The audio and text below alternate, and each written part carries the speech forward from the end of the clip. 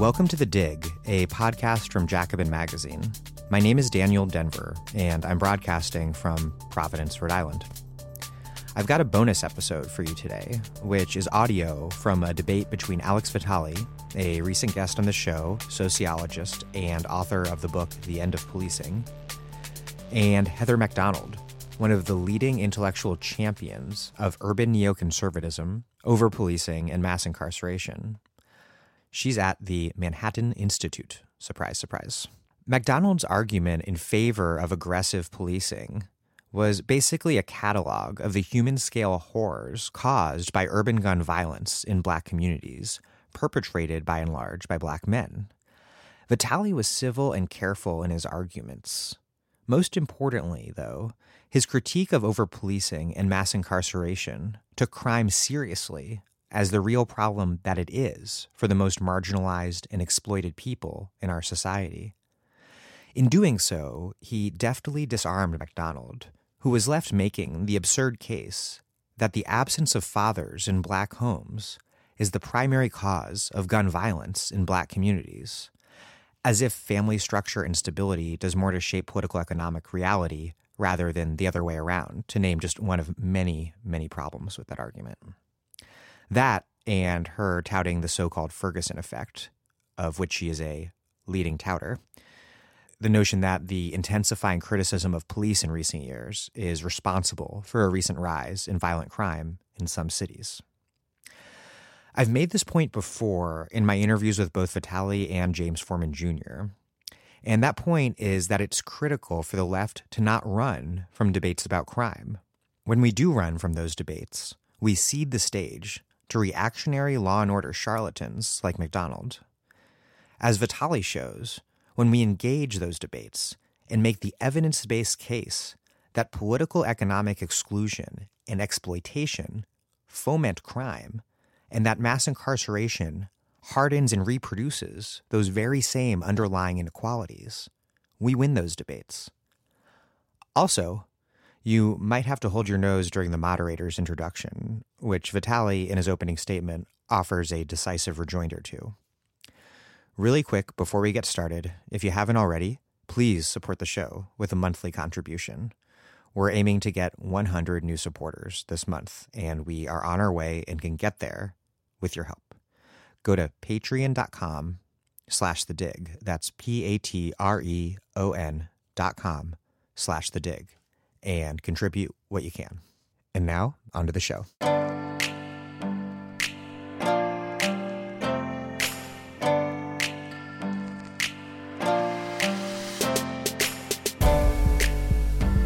The way that this will be done is each will speak first for 15 minutes, then they'll speak for 7 minutes, then they'll speak for 3 minutes, and then I might have 1 or 2 questions for them, but it will be open to the audience. I think there's some data which is useful to have out there when we go into this. I mean, there's a myriad of things one can talk about with the future of policing, but let me present some data that might be useful in the discourse. One piece of data has to do with Black men, unarmed Black men being killed by the police. That certainly is what has energized a lot of this issue. In 2015, there were 94 men and women who were killed by the police who were unarmed. 38 of them were Black Americans. In 2016, the total number was 48, and 17 were unarmed Black Americans were killed by the police. And this year, the numbers may be slightly lower. At this point, there's been 15 unarmed Black men and women who've been killed by the police. So that's one piece of data that may be useful. Only give it. I didn't know I had so many. Okay. So that's one piece. The second piece of data that also is in the news, particularly with the murders in Chicago, is the number of black Americans who've been killed by, who've been murdered each year. That murder rate has gone up. In the 30 largest cities in the United States, in 2015, it went up from 2014 by 13%. In 2016, it went up by another 14%. So the murders are going up. And that's certainly true for black Americans. In 2016, there were 7,881 black Americans who were murdered. That represented 52% of the total. And it was about 900 more than the previous year. So that there's this issue of deaths, and certainly there's an issue of what, if anything, constructive the police can do about that. As an economist, I want to make one point about this, and that is it's very hard to link these murder rates with employment. There's a certain viewpoint that it's because of the lack of jobs, people feel powerless, they end up doing bad things, including murders. It ended up that between 2007 and 2010, the Great Recession reduced the employment of black men by 19%, and yet the murder rate went down. Since 2010, the employment rate has gone up for black men, particularly for 20 to 24-year-olds, by 18%. And yet, as I've indicated, the murder rates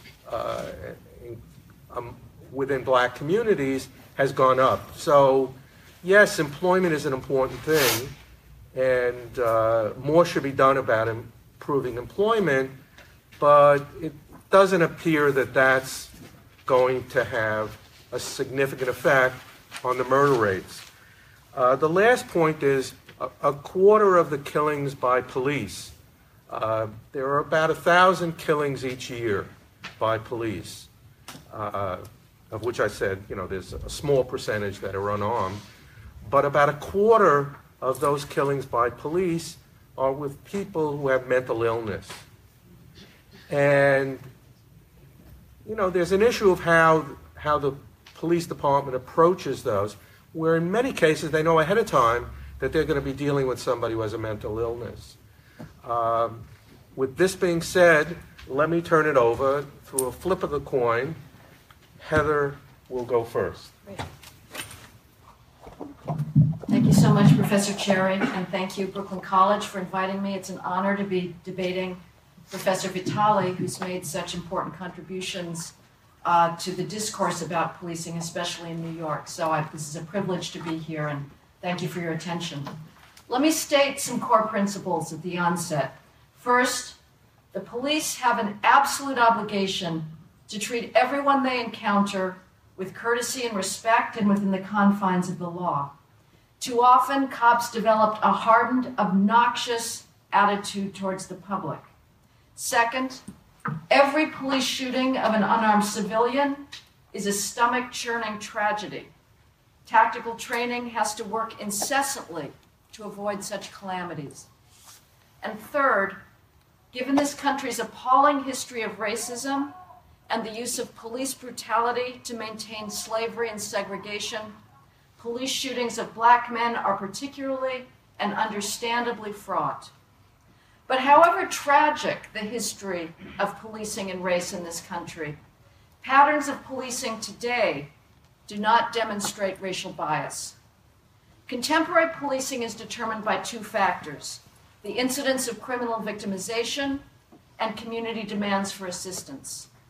It is crime data that sends police to minority neighborhoods in order to save lives.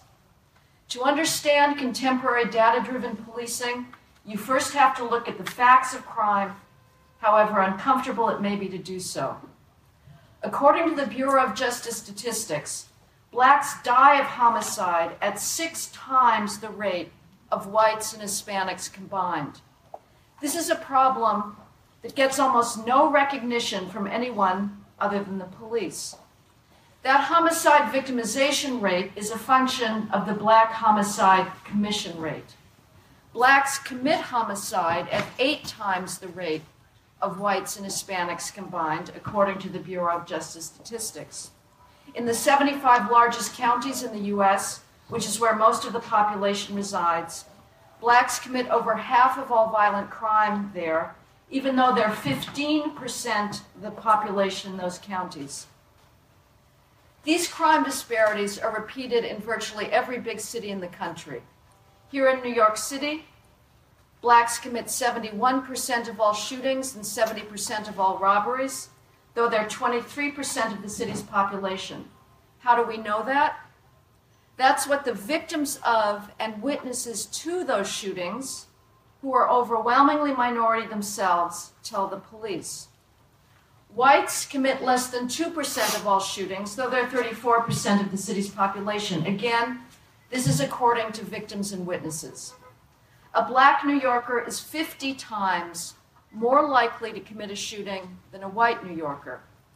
Add Hispanic shootings to black shootings, and you account for 98% of all shootings in New York City. In Chicago, blacks and whites are each a little under a third of the city's population. Blacks commit 80% of all homicides and shootings, whites 1%. A black Chicagoan is 80 times more likely to engage in a drive-by shooting than a white Chicagoan.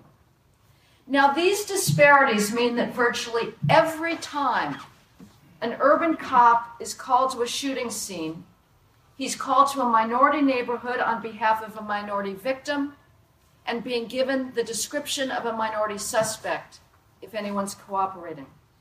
In Brownsville, Brooklyn, for example, the per capita shooting rate is 81 times higher than in Bay Ridge, Brooklyn.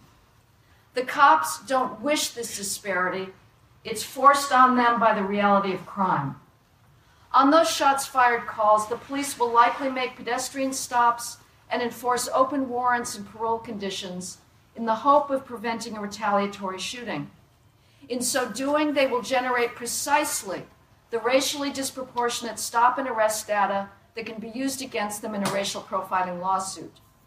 But they are generating that racially disproportionate activity because of the incidence of criminal victimization, not out of bias. Let me give you a sense of what this violent street crime looks like. Last year, 4,300 people were shot in Chicago. That's one person every 2 hours. The victims were almost all black. They included 24 children under the age of 12, among them a 3-year-old boy mowed down on Father's Day 2016, who's now paralyzed for life, and a 10-year-old boy shot in August, whose pancreas, intestines, kidney, and spleen were torn apart. This year, Chicago's shooting victims include a 73-year-old man strolling in a southwest side Chicago neighborhood in August, who refused to turn over his wallet, phone, and keys to a group of 4 teen robbers. They shot him in the abdomen. That same month, 2 gunmen wearing bandanas ran towards the doors of a church on a Sunday morning and fatally shot an usher and his friend who were leading parishioners inside. Also in August, a 28-year-old man who refused to hand over his car to carjackers at 2 a.m. was fatally shot in the chest. In July, a 4-year-old boy was shot on the west side while standing next to his mother. She was fatally shot in the head. Another 4-year-old boy and his 6-year-old sister were shot while getting snow cones with their father on the west side.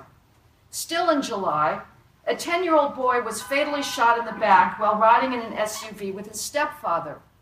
2 girls, 7 and 13, were shot in June on an elementary school playground during a picnic.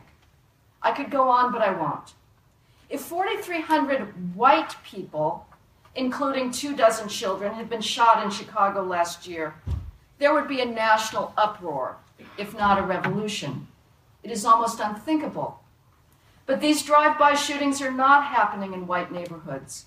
If they were, however, the police would engage in the same tactics as they use to try to quell violent street crime in minority neighborhoods. Because the victims were almost all black, the national press ignores the bloodbath. The police, however, do not. They are in high crime areas because the community calls them there and because that is where people are being most victimized. Again, these are facts not of the police's making, but they are what determine deployment in an era of data-driven policing. And they are what create disparate police activity data that the activist sees upon as showing police bias. The other factor that drives police activity is community requests for assistance. Go to any police community meeting in a high crime area and you will hear some version of the following requests. Why can't you keep the dealers off the corner? You arrest them and they're back the next day. There's teens hanging out in the street fighting. Whatever happened to truancy and loitering laws? There's trespassers in my lobby smoking weed and selling drugs. I'm scared to go down to get my mail. At the 41st Precinct in the South Bronx, I observed residents complain repeatedly about large groups of youth hanging out on corners. Quote, "There's too much fighting," one woman said. "There was more than 100 kids shot, 100 kids fighting the other day. They beat on a girl about 14 years old. They take marijuana inside the school." A middle-aged man asked, "Why are they hanging out in crowds on the corners? No one does anything about it. Can't you arrest them for loitering laws? They're perched there like birds." Should the police respond to these requests made by minority residents, or should the police ignore them because they would entail enforcing the law against minority children? The president of a local mentoring program begged for a police watchtower in his neighborhood. Whenever he hears gunfire, he says he runs towards the shooting, terrified that one of his 3 children has been shot.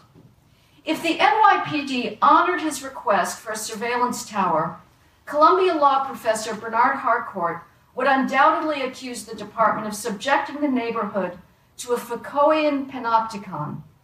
Whom should the NYPD listen to? The father of 3, who lives with the reality of drive-by shootings, or Bernard Harcourt, who does not? These demands for public order enforcement are absolutely typical. In August 2016, both the Washington Post and the Baltimore Sun sent reporters to high crime areas of West Baltimore. They both reported the identical phenomenon. Community members begging the police to, in the words of the Washington Post, quote, "clear their corners of miscreants and restore order to their crime-plagued community," end quote. After the Freddie Gray riots in April 2016, the Baltimore police virtually stopped enforcing drug laws and other low-level offenses. Shootings spiked, along with loitering and other street disorder. The owner of a local copy store told the Baltimore Sun, quote, "After the riots, it got bad. Like the drug dealers were having conventions on this block. All this drug activity, it scares people away. Legitimate people, honest people," end quote. The owner calls the police if the people hanging out in front of his store don't leave when asked to do so. If the police respond to his and other such requests to clear their properties of loiterers, they will generate racially disproportionate activity that can be used against them in a racial profiling lawsuit. So should they ignore these hardworking people? This month, New York Times reporters attended a police community meeting in the North Bronx. A man complained about drug use in a playground. A woman reported drug dealing at a Chinese business. In Bedford-Stuyvesant, officers had to explain why they could not easily, quote, "stop people from smoking marijuana in privately owned buildings," end quote. In other words, someone at that meeting had made the same complaint that I have heard over and over at such gatherings, quote, "I smell weed in my hallway. Why can't you do something about it?" Are these minority residents racist? This observed support for public order enforcement is backed up by polling data. In a Quinnipiac poll from 2015, slightly more black than white voters in New York City said they want the police to, quote, "actively issue summons or make arrests in their neighborhood for quality of life offenses." 61% of black voters wanted such summons and arrests, with 33% opposed, versus 59% of white voters in support, with 37% opposed. In an earlier era, the rap against the police was that they ignored crime in minority neighborhoods. Indeed, some people still suspect the police of ignoring minority requests for public order policing. This August, a black Chicago alderman accused the Chicago police of simply driving by disorder in his community. Quote, "Quality of life issues are not being enforced in communities of color," said Alderman Anthony Beale. Quote, "Guys hanging out on a corner shooting crap, a group of guys on the corner drinking, people having parties that get out of hand. A lot of your drive-by shootings are people hanging out on corners. That's an opportunity. If we police quality of life issues, we take away the opportunity." Is Beale a racist for wanting the types of policing that Bernard Harcourt and other activists denounce as oppressive and that would generate racially disproportionate stops? Public order enforcement tracks perfectly with 911 and 311 calls for enforcement.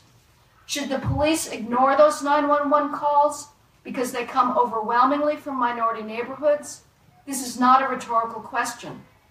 The stop and arrest data that are the basis of racial profiling lawsuits are generated precisely from this kind of enforcement. Is policing as good as it could be? Of course not. Cops are desperate for more hands-on tactical training that would allow them to avoid having to use force. I know officers who pay for their own training since their departments don't provide enough of it. They need more work in communication and de-escalation skills. There are officers who have lost the ability to interact courteously and respectfully with the public if they ever had it. If they can't be retrained, they should be off the force. But let's not forget a reason why some officers may become peremptory and obnoxious after years on the streets. Because of things like airmail, i.e. bags of feces and urine and dirty diapers thrown off of roofs at them by criminals and their associates. The vast majority of officers, however, come to policing because they want to do good in the world and continue to believe fervently in the good people in the high crime areas who deserve the same freedom from fear as people in other areas take for granted. Policing is a second best solution to crime. Ideally, informal social controls like families would maintain civility. But as long as social disorder and crime remain higher in some neighborhoods, people there will beg for police protection. And officers would be heartless and in violation of their sworn duty not to respond. Thank you for your attention.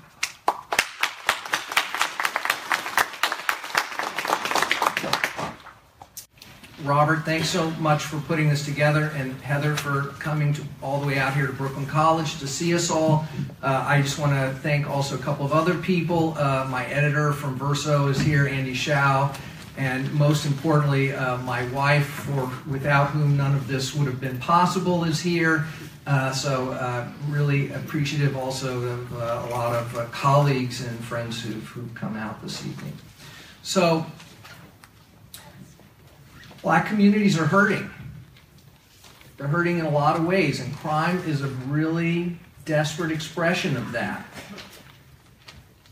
Now, Robert suggests that, well, even if we have some gains in employment, that doesn't seem to make any real difference. It makes some short-term difference, but I think it's a mistake to think about this as a short-term set of effects, because the underlying forces that have created the dynamic that we're in were not formed overnight. We're not formed over the last 2 or 3 years. We're not formed over these short time horizons. As Heather pointed out in her opening principles, there are long legacies of not implicit bias, but overt racism that have shaped the conditions in these communities. We can talk about slavery and convict leasing and Jim Crow, but we can also talk about more recent things like redlining and the ghettoization of northern communities, the effects of deindustrialization on the northern cities. Discrimination in hiring and employment. Anytime we do audit studies, anytime we look for discrimination in housing and employment, we find it. Whether it's discrimination based on the names on the application or who shows up at the interview, we find that discrimination. Austerity politics, the bipartisan consensus around supply-side economics. that is starving many cities of basic resources while transferring more and more wealth to the very tops of the economy. A declining safety net, the breaking of public sector unions. We're facing that with the Janus decision now on a national level. The incredible disparities in education funding that are tied to local area property taxes automatically puts these communities at an ongoing disadvantage. So we can't have a discussion about short-term changes in employment rates, nor can we have a discussion about the neutral impact of policing without an acknowledgement that we don't start from an equal basis.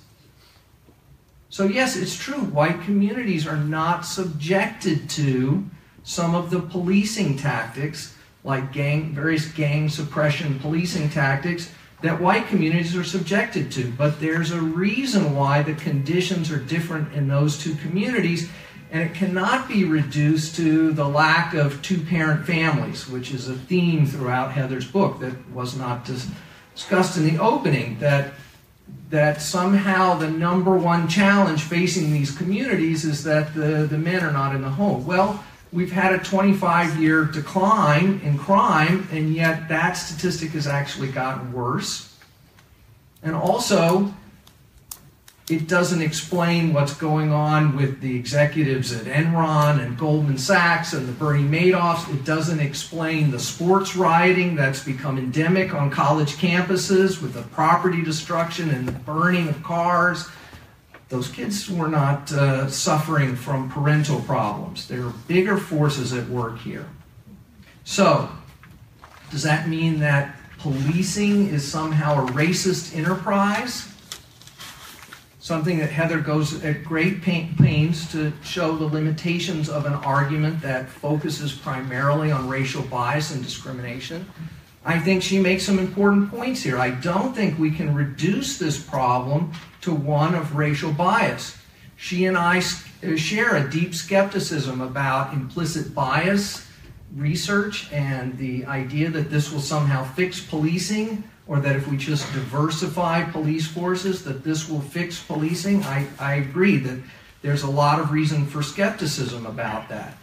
I believe that the vast majority of police officers approach their jobs from a place of genuinely wanting to help, of trying to enforce the law in a neutral way. Does that mean there's no racism in policing? I don't accept that premise either. Once again, when we look for it, we find it. It's there, under the surface. When we look at the emails, when we look at the radio transmissions, when we look at the chat boards that police, we find that racism. So it's there, but I don't think that is the core issue.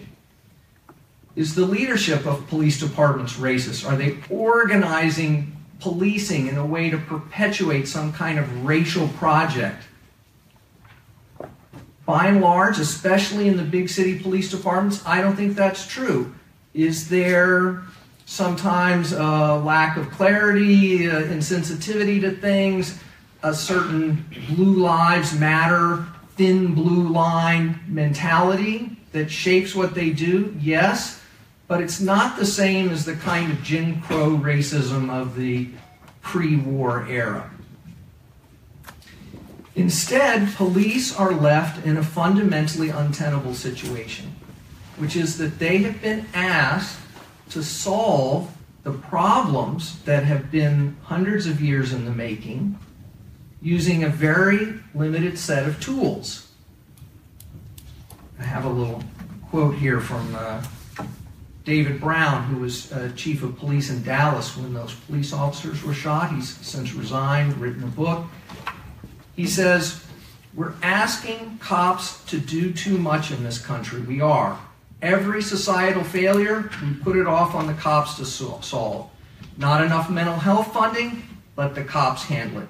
Here in Dallas, we got a loose dog problem. Let's have the cops chase loose dogs. Schools fail, let's give it to the cops. That's too much to ask. Policing was never meant to solve all those problems." So black communities have problems. The question is policing the best, most just way of addressing those problems? Now, Heather's absolutely right. If you go to these community meetings, I take my students, I've done extensive research at these community meetings. Yes, you hear a lot of people who want to bring back stop and frisk, who want to see more aggressive policing, who want those kids off the corners. I think some of them would be happy with what's going on in the Philippines, frankly, that we should really get rid of these drug dealers. Now, of course, these bodies are not particularly representative of these communities. We've got extensive research around the country that shows that. There are a lot of voices absent in these meetings. We don't hear from young people. We don't hear from recent immigrants. We don't hear from people who've been homeless or drug involved. We don't often hear from the parents of the teenagers who are then targeted for a lot of this intensive and invasive policing. But that's not to say that there isn't a demand to do something. The problem is that these communities have been given a very narrow terrain in which to make their demands. Look at James Forman Jr.'s book about Washington, D.C. He shows very clearly that there were intense debates in Washington among black politicians about what to do about increasing crime and drug problems. These are very real concerns, and they really struggled with this. And what is important to point out is that those decisions, however, were made in the context of a broad austerity politics that gave them limited resources from the federal government and internally. What's also important to point out is that while they did embrace the war on drugs and they did embrace tough on crime measures, there were voices in political circles, in the communities, who said this is a mistake, this is criminalizing our communities, and the results will be mass incarceration. And they were right. And there was a choice that could have been made differently there. So to say that because there are some voices who are desperate to have something done about crime, and the only tool that's offered to them is the police, and they then ask for police help, is not to say that policing is the only best solution in that situation. So for me, this is not a debate about whether the police need a little bit more training and a little bit more diversity, whether they should be friendlier, more law-abiding and respectful. I mean, I'd like all those things. I'd like to see fewer people killed, whether they're armed or not, whether they're fighting with the police or not. But the solution to that has to come through rethinking what it is we've asked police to do fundamentally. It's too much. So just imagine a few things. Why is it that we have a crumbling mental health infrastructure, and yet the primary service we provide to mentally ill people is the police? When someone calls 911 and someone in their house is having a mental health crisis, we do not send trained medical professionals, we send armed police. And then we argue about what kind of training the police would have. A quarter of all people killed by police in the United States are having a mental health crisis at the time they're killed. Now, were some of them armed? Yes. Did some of them fight with the police? Yes. Was the policing racist? Generally, no. Not the point. Why are we sending the police in the first place? They don't send the police in the UK. They send mental health nurse practitioners who have the health records of the people they're responding to. You call an entirely different number, and the police have nothing to do with the vast majority of these cases. And there are 250,000 of these calls every year in New York City. This is not some tiny thing that police do on the side.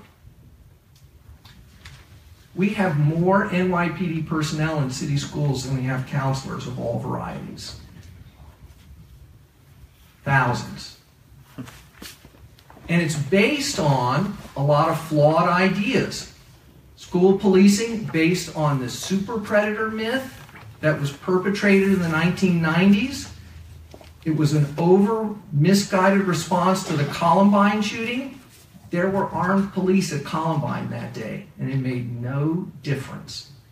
It's also being driven by the reorganization of education, high-stakes testing, charter schools. The success of schools is now judged based on these test scores and graduation rates. The ability of these for-profit charter schools to stay functioning is based on these test scores. They have an incentive to engage in these kinds of zero-tolerance discipline policies that drive kids out of school, combined with the introduction of police into the disciplinary process. All across the country, we see police as tools of driving the kids who are dragging down the test scores out of the schools. In New York, we found that the Success Academy had got-to-go lists of kids who were a problem for them that needed to be driven out of the school. Sometimes we're talking about elementary school kids. And of course, the effects of this have a very profound racial dimension. Doesn't mean the teachers are racist, but the way we've structured this whole system produces racially disparate outcomes regardless of intentionality. Gang policing. Let's take some serious violent crime. I don't have time to go into a lot of details. There was a brand new study done here in New York just a few weeks ago, released at John Jay College, their research center, saying that we have these new cure violence sites in New York. They've been around for a handful of years now. They're trying to do violence interruption in the communities. Pro-health messaging, safety messaging, get kids involved in pro-social activities. The results are fantastic. They did experimental studies comparing cure violence sites with similar control neighborhoods. Gun violence dropped dramatically in the cure violence sites, and no police were involved. No one was threatened, no one was coerced, no one went to prison, nobody got shot. This is what we need to do. Policing should be understood as a profoundly coercive and dangerous tool with a really checkered legacy and past, and should be understood as the tool of last resort instead of what it is today, the tool of first resort. Thank you.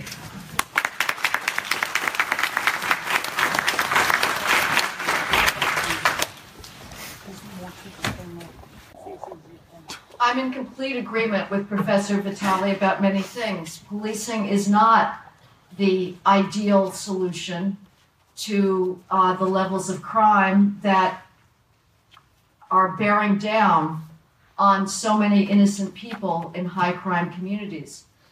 But when you do not have the informal methods of social control, above all the family, policing is what people are going to reach for in order to get violent predators off the streets.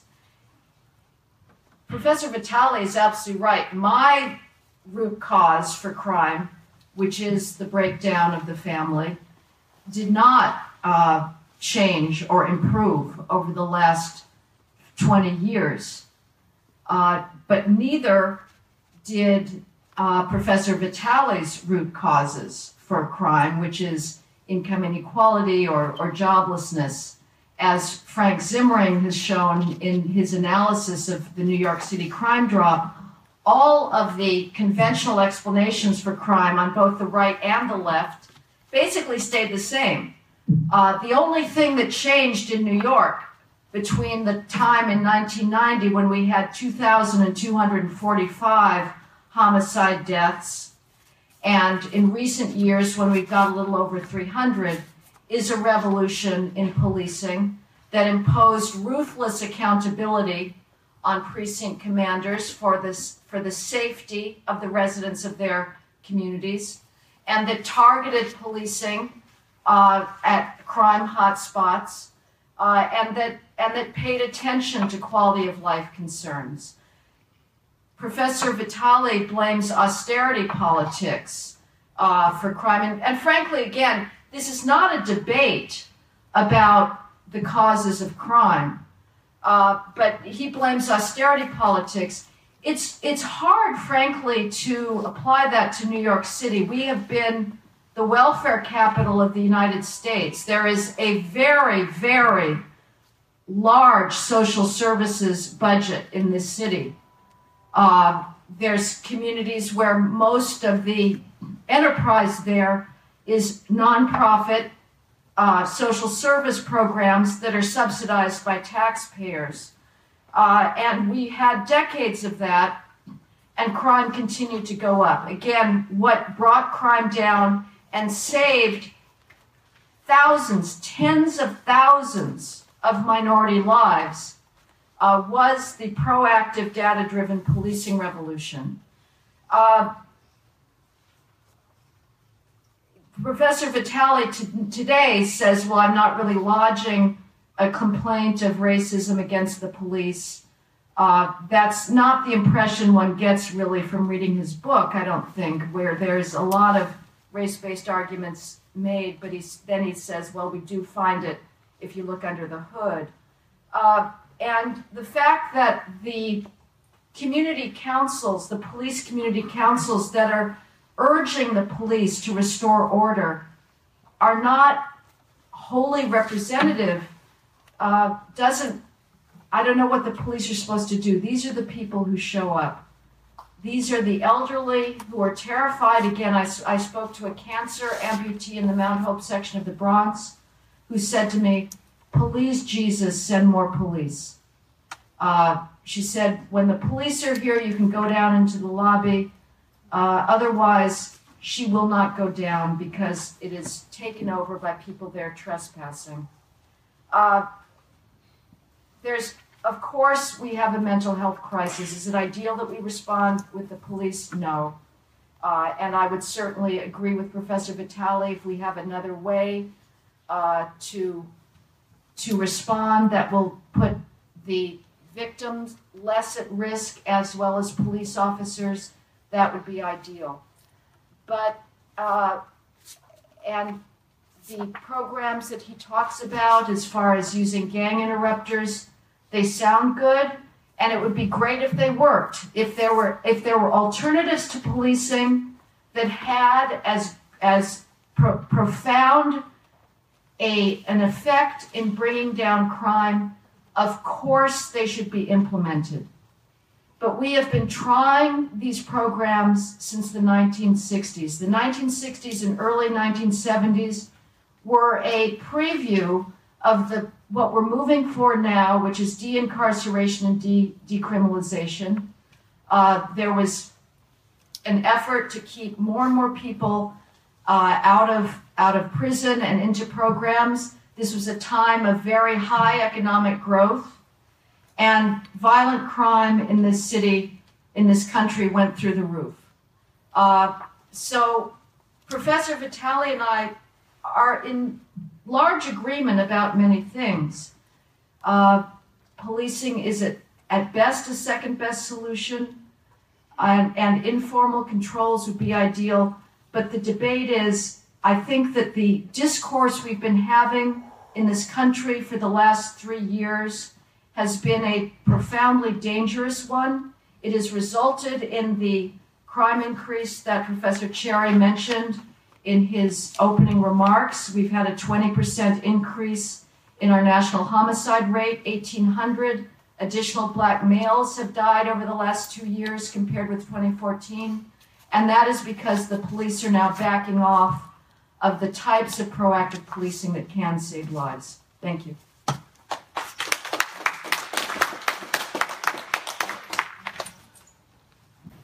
So should we just go back to the war on poverty of the 1960s? The problem is, we're not still doing the war on poverty. If we'd just done that, everything would be fine now. No, that's not what I'm calling for. Yes, there are things about the war on poverty that were never fully implemented, in my opinion. There was a rolling back of it very quickly, and actually social conditions did get worse as we rolled back the war on poverty. So I think there are a lot of things we could look to there, but there's also a lot we've learned since then. So that just some of the broad brush efforts were not successful, were not well implemented, and were not well targeted. What I try to do in the book is to be very targeted. In every chapter, I discuss concrete programs where there's been examples tried out. I try to really lay out what it would look like. And let's be clear, the approach of the book is to say that we should not start with depolicing, as some call it. We should not just pull all the police off the streets and then try to figure out what should be done. Instead, we should look at concrete, specific things that police do and look at concrete, specific alternatives, and that we should begin to implement those alternatives, give them a chance to work. If that means pulling the police back at some level, then we need to start doing that. Some of these things are inconsistent with heavy-handed policing. What we hear from gang interrupters and other community-based anti-violence workers is that when they're trying to reach out to these kids and bring them into pro-social activities, get them off the streets, get them out of the gangs, the police play a role in driving them back into these situations. For one, by putting them into juvenile facilities and jails, which are run by gangs, where they have no choice but to relate to the existing gang structures. I was talking to a former gang member last night at John Jay College who said, how do you think some of these small gangs like the Bloods and Crips who started out in little neighborhoods, how do you think these things spread throughout the city so quickly? Because the kids all ended up in Rikers together, and the idea perpetuated from there. So we need targeted interventions, not community policing. Here's a targeted intervention for you. You mentioned the grandmother who's got the weed smoking in the lobby and is fearful. I agree. I wrote an essay after a Kai Gurley was killed, not far from here in the pink houses. Accidentally, negligently, etc., a vertical patrol, the police trying to restore order in that public housing project with mixed effects, in part because nothing was done about the broken elevators and the broken lights and the broken locks on the front door. And what I said at the time is, you know what might be a lot more effective than police who know nothing about the building randomly patrolling? How about let's actually have doormen in these public housing projects? Heather has a great example in the book of a concerted effort by tenants to kind of retake a building by acting essentially as doormen. That is a kind of informal social control. But when you suggest to the housing authority that these people might be made safer by doormen, you're just laughed off. But they've got hundreds of millions of dollars to spend on surveillance cameras, target hardening, and more police.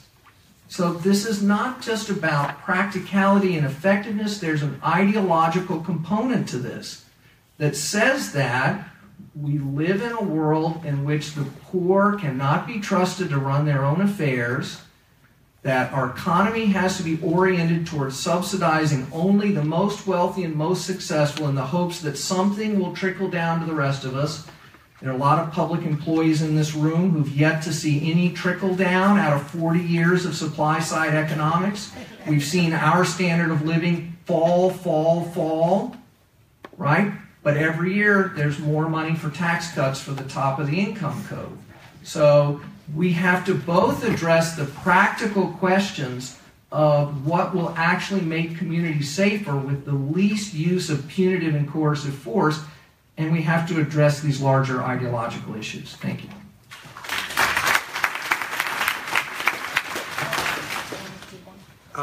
If people want to ask questions, we passed out some things. Other people, if they want, they have to write their question, and in a few minutes they'll be collected.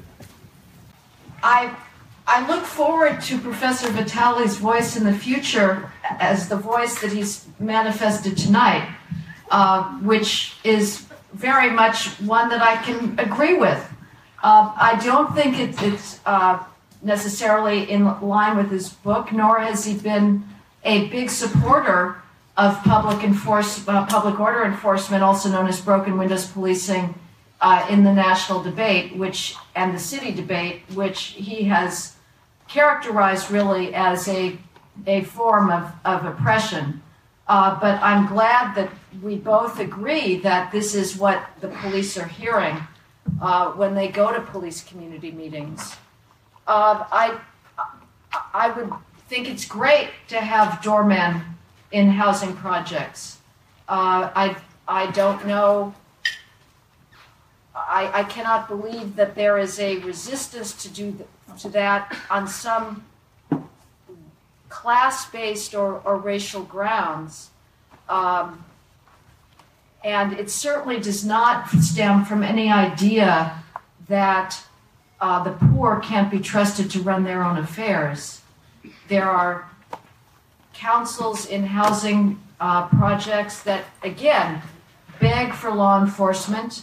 They beg for a stricter tenant policy to remove family members that are dealing drugs, and their voices should be listened to. If there's programs that have a proven track record that can do as much to reduce crime as policing has, bring them on. But the gang interrupter, Jerry Slutkin public health model has been tried in Chicago. It has devolved into the gang interrupters going back into criminal activity, and it has really shown no long-term effects. So it's really an empirical question of what works. And if researchers can come up with programs after 40 years of trying that can have as good effect on saving lives as data-driven proactive policing, we should do it and bring the police, bring them back, and do not use them as assertively as we need to. But for a gang member to blame ending up in Rikers on his gang activities, I think is shifting responsibility. This is a personal decision to get involved in crime, and he should be held accountable.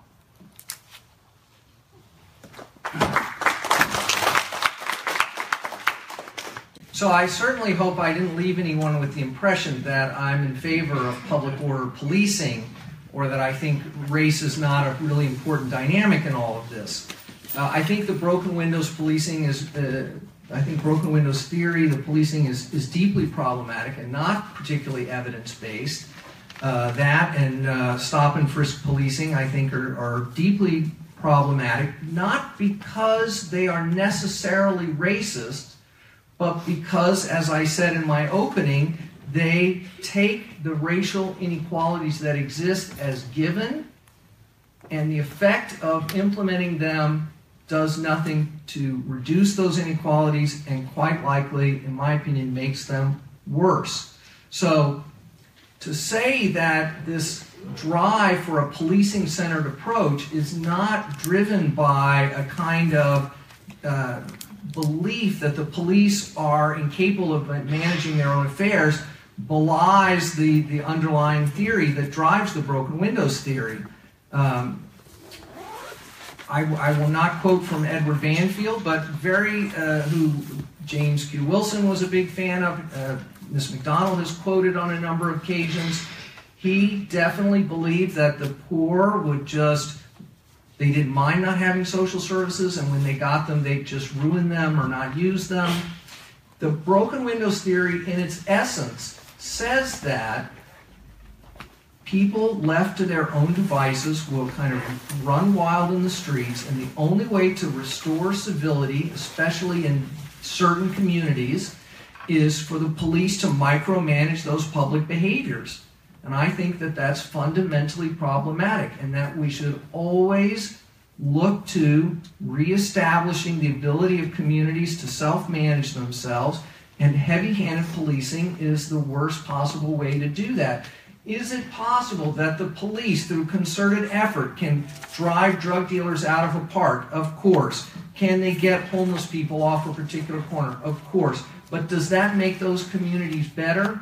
What we're seeing is too often a dynamic where the police in this thin blue line mentality are like, well, to save 80% of the community, we got to destroy the other 20% by constant harassment, arrests, violence, incarceration. That seems like pretty bad math to me. That does not seem like real justice to me. How can we make these communities better with the least reliance on these coercive mechanisms? And turning the police into the enforcers of a moral order that may be of the making of people who come to community meetings, may have even broad support in these communities, seems deeply problematic to me. So I hope we can continue to talk about many of the evidence-based alternatives to relying on police to deal with many of these problems. Thank you. Okay, why don't maybe you can go collect the cards. Let people raise their hand. Raise their Heather, I hand. think, has the last, Oh, if you want to because she say went first. yes, you can. Oh, well, thank you. That's very generous of you. You have another 15 minutes. No. Well, that statement was actually more in accord with what I've sort of been used to hearing from Professor Vitale, which is that broken windows policing is deeply problematic.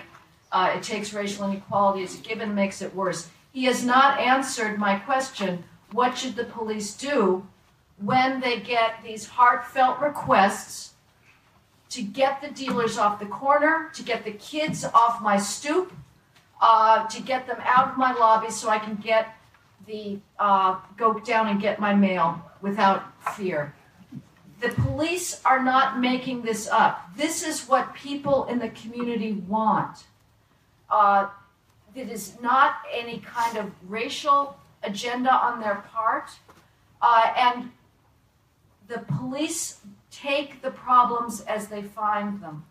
It is completely wrong, Professor Vitale's characterization of broken windows theory, which is that people left to their own devices will run wild. The only way to restore order is for police to micromanage those behaviors. I don't know where that's coming from. Broken windows theory comes most profoundly from those requests, from those voices. It's not the police generating this idea out of the blue. It's what people are asking them. They want the same sort of order in the streets that people in other neighborhoods take for granted. There is an aspect to this theory that if you take care of the small infractions of order, you can avert more serious crimes from happening. I quoted Anthony Beale, a black alderman, making exactly that argument, that you allow the public drinking on the corner, the hanging out, drive-by shootings emerge from that. That happened when Tanika Holmes, an 11-year-old girl in Chicago last year, was fatally shot by a marijuana dealer hanging out on the corner who was shooting at rivals. People should not have to live with that kind of fear, and they want to be free of it. Thank you. I'd like to ask a question of the two speakers. What strikes me is, we're not talking about a marginal difference. When we look at this disparity in murder rates and in crime rates, it's dramatic. And I think that looking at it in terms of getting a little program here that'll do something better than the police and a little program here that's better than the police, I just don't see how that is going to directly affect such large disparities. Alex had mentioned that a lot of what he sees is because of the history of racism. That suggests that if there's this history, there may be a kind of culture of violence that a small subset, not a lot, but a small subset of young men in black neighborhoods are acculturated into. And so I'd like to see if there is any sense that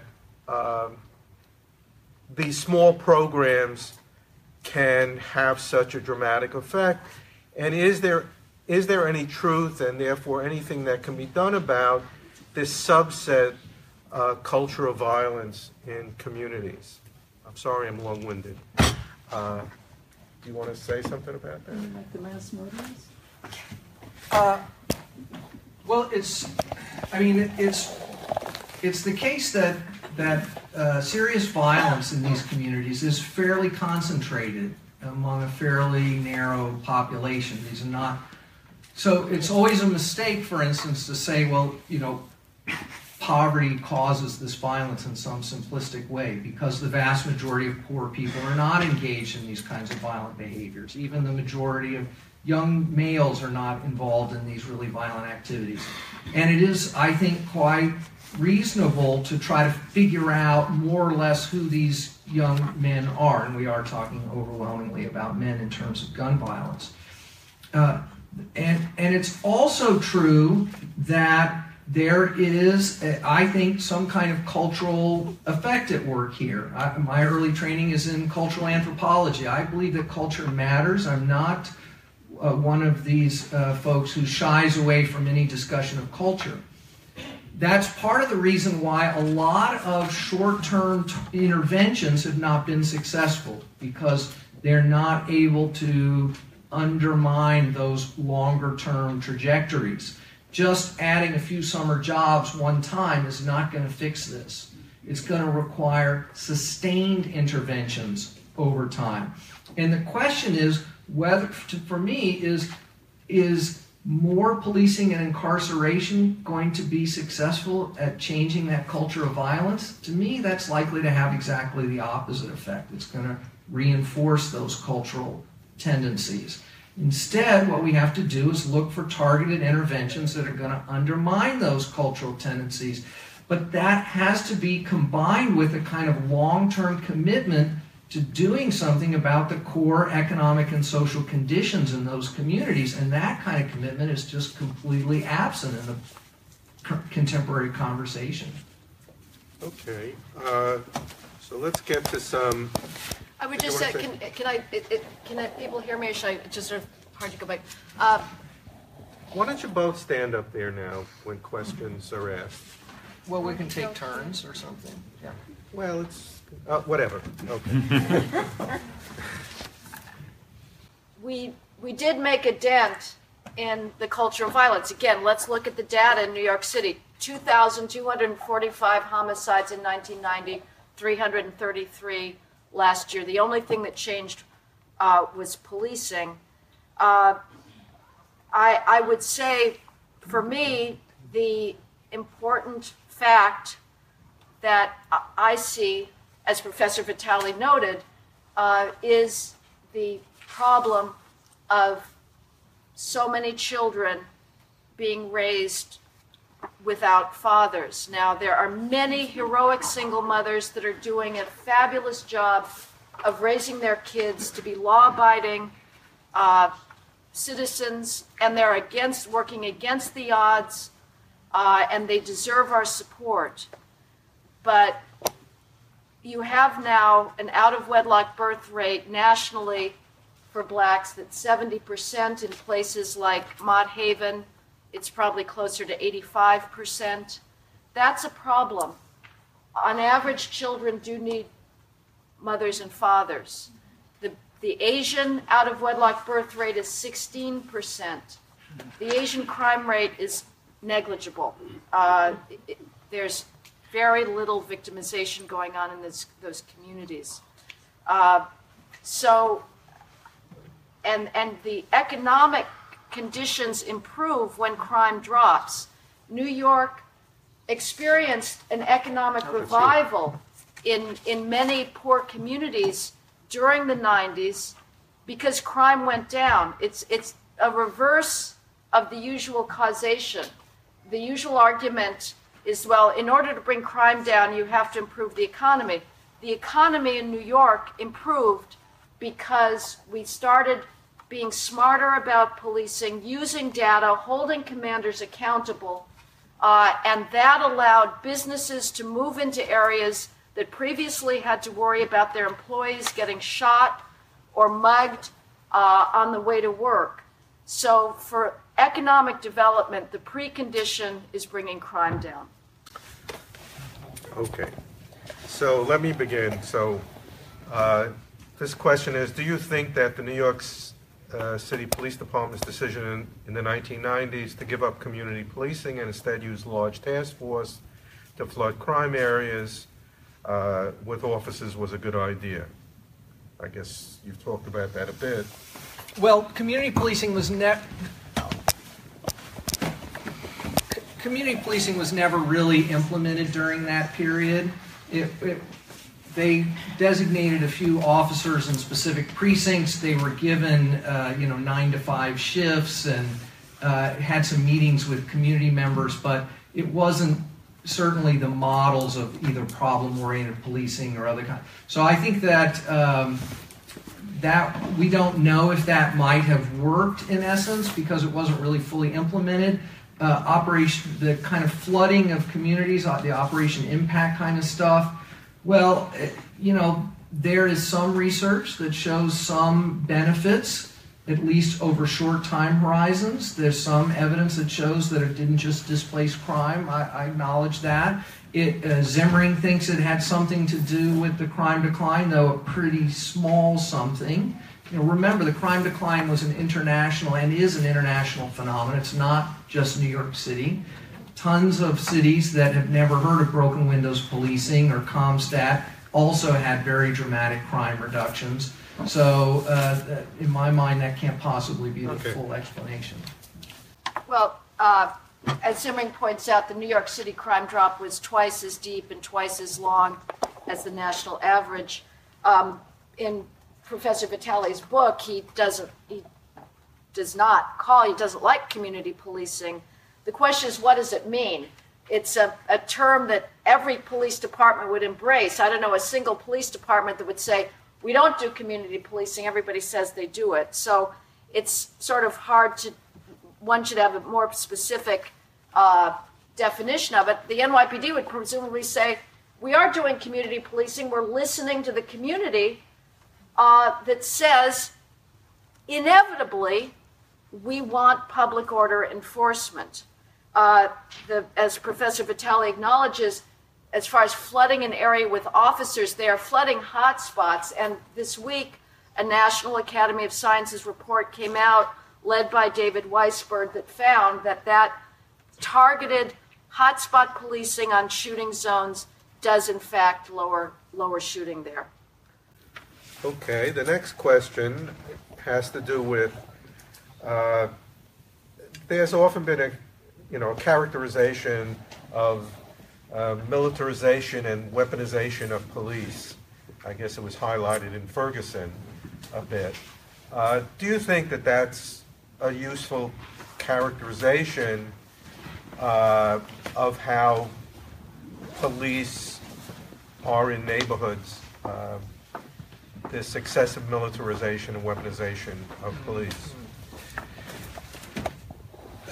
I think it's actually limited. We may be in some degree of agreement here. We'll find out in a second. But, I've written about protest policing for many years, and there are problems with the overuse of military equipment at protests. I think it was a big mistake at Ferguson.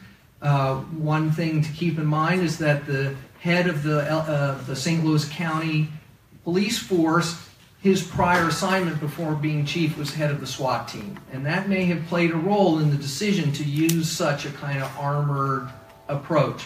But I don't think, for instance, many of the concerns that I have about policing in New York and other places can be reduced to talk about militarization. There certainly are examples, I think especially in some rural areas, where paramilitary training and the overuse of these units has contributed to some of the more problematic shootings where we've seen, where there's this threat neutralization mindset. They go through this training where they see all these videos of seemingly innocuous encounters that immediately turn deadly, and this contributes, I think, to some of the overreaction.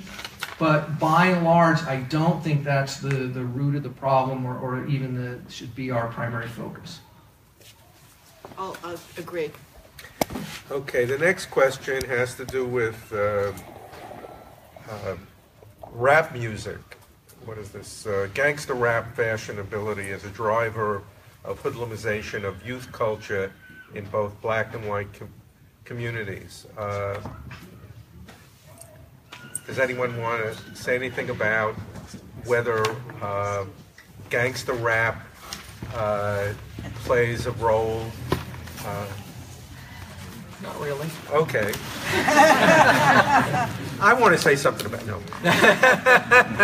You know, I think there's been people also object to violent videos, and I think my understanding is that research says it doesn't really matter. Contrary, I mean, frankly, it's hard to believe it doesn't if you are seeing a glorification of violence. But as I understand the effort to really pin that down, they can't find a response to it, surprisingly. I don't want my kids playing them, but yeah, the research has been pretty consistent for an extended period of time now. Yeah. And in fact, my students actually, when I've asked them about the crime drop, especially 10, 15 years ago, I said, well, what happened to all the kids that were causing all the problems on the streets? And they said, oh, they're all watching video games and smoking weed. You mentioned beer, I think beer. My experience is that it's weed, but nonetheless, that's what a lot of these young people are doing now. Well, on that note, marijuana enforcement. There are clear disparities between the number of summonses arrests in East Harlem versus Morningside Heights and Prospect Lefferts Garden versus Park Slope. How is this not racist? Police are responding to community requests for enforcement. I have heard the most amazing requests, and perhaps Professor Vitale did too, and as I mentioned in my opening remarks, the New York Times, of all press outlets, documented this itself in this month's article about policing in New York. People that come to the police community council meetings complain about smelling weed in their hallway. I have heard this many, many times. In the 40th precinct in the South Bronx, a young lady complained about the club outside of her window where people are hanging out and smoking weed. Again, I don't know what the police are supposed to do in response to those requests. They are responding in a colorblind fashion. If they got the same complaints in Park Slope, they would make the same. They would engage in the same type of enforcement. The usual claim that the ACLU makes, which is that there is identical drug use among all racial groups, but the drug enforcement is unequal. Again, A, overlooks where the demands for enforcement are coming from, but that initial, the premise of that claim is not supported. There's research that's been done by the Justice Department that shows that rates of non-reporting of drug use on surveys is not equal. And the surveys tend to say, have you used drugs in the last year or the last month, and does not look at frequent drug use and the severity of drug use. Marijuana addiction rates in the Washington, D.C. area of people that are committed to hospitals for marijuana addiction show large racial disparities. Do you want to say anything? Sure. I find cigarette smoke really offensive. It played a direct contributing role in my father's death, and I'm very concerned that my kids might end up smoking cigarettes at some point, and I spend a lot of time talking to them about it. And I'm thankful that CUNY has a policy that says students shouldn't smoke on campus, but I don't think the police should have anything to do with it. And should legalize weed. I certainly agree with legalization or some form of decriminalization. I prefer a legalization regime personally. But yes, people complain about it. I'm not convinced that the complaints are as clearly aligned as is claimed. But even if they are, there's a reason why the public smoking is more prevalent where it is, and it has to do with the same factors I talked about before. People don't have space, people are doubled up, people don't have access to alternative forms of entertainment. There are reasons why this happens, and we need to look at those reasons rather than just criminalizing people for a substance that's much less harmful than alcohol or tobacco.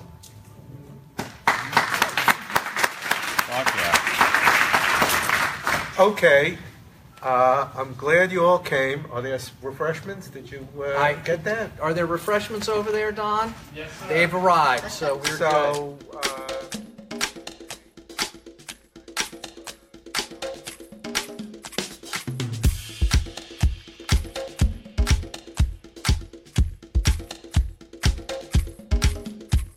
Alex Vitale is a professor of sociology at Brooklyn College and the author of The End of Policing, which just came out from Verso. Heather McDonald is the Thomas W. Smith Fellow at the Manhattan Institute and a contributing editor of City Journal. Thank you for listening to The Dig from Jacobin Magazine.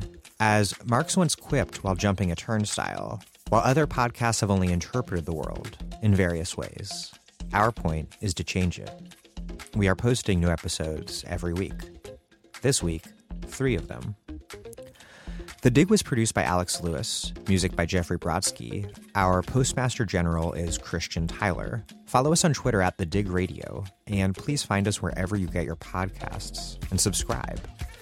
And if it is on iTunes, leave us a review. Those reviews do help introduce us to new listeners, which is a tiny, humble, but beautiful small step towards socialism. All propaganda on our behalf is greatly appreciated, and so is your financial support. If you haven't already, please go to patreon.com/thedig. That's patreon.com/thedig and make a contribution. Thanks so much.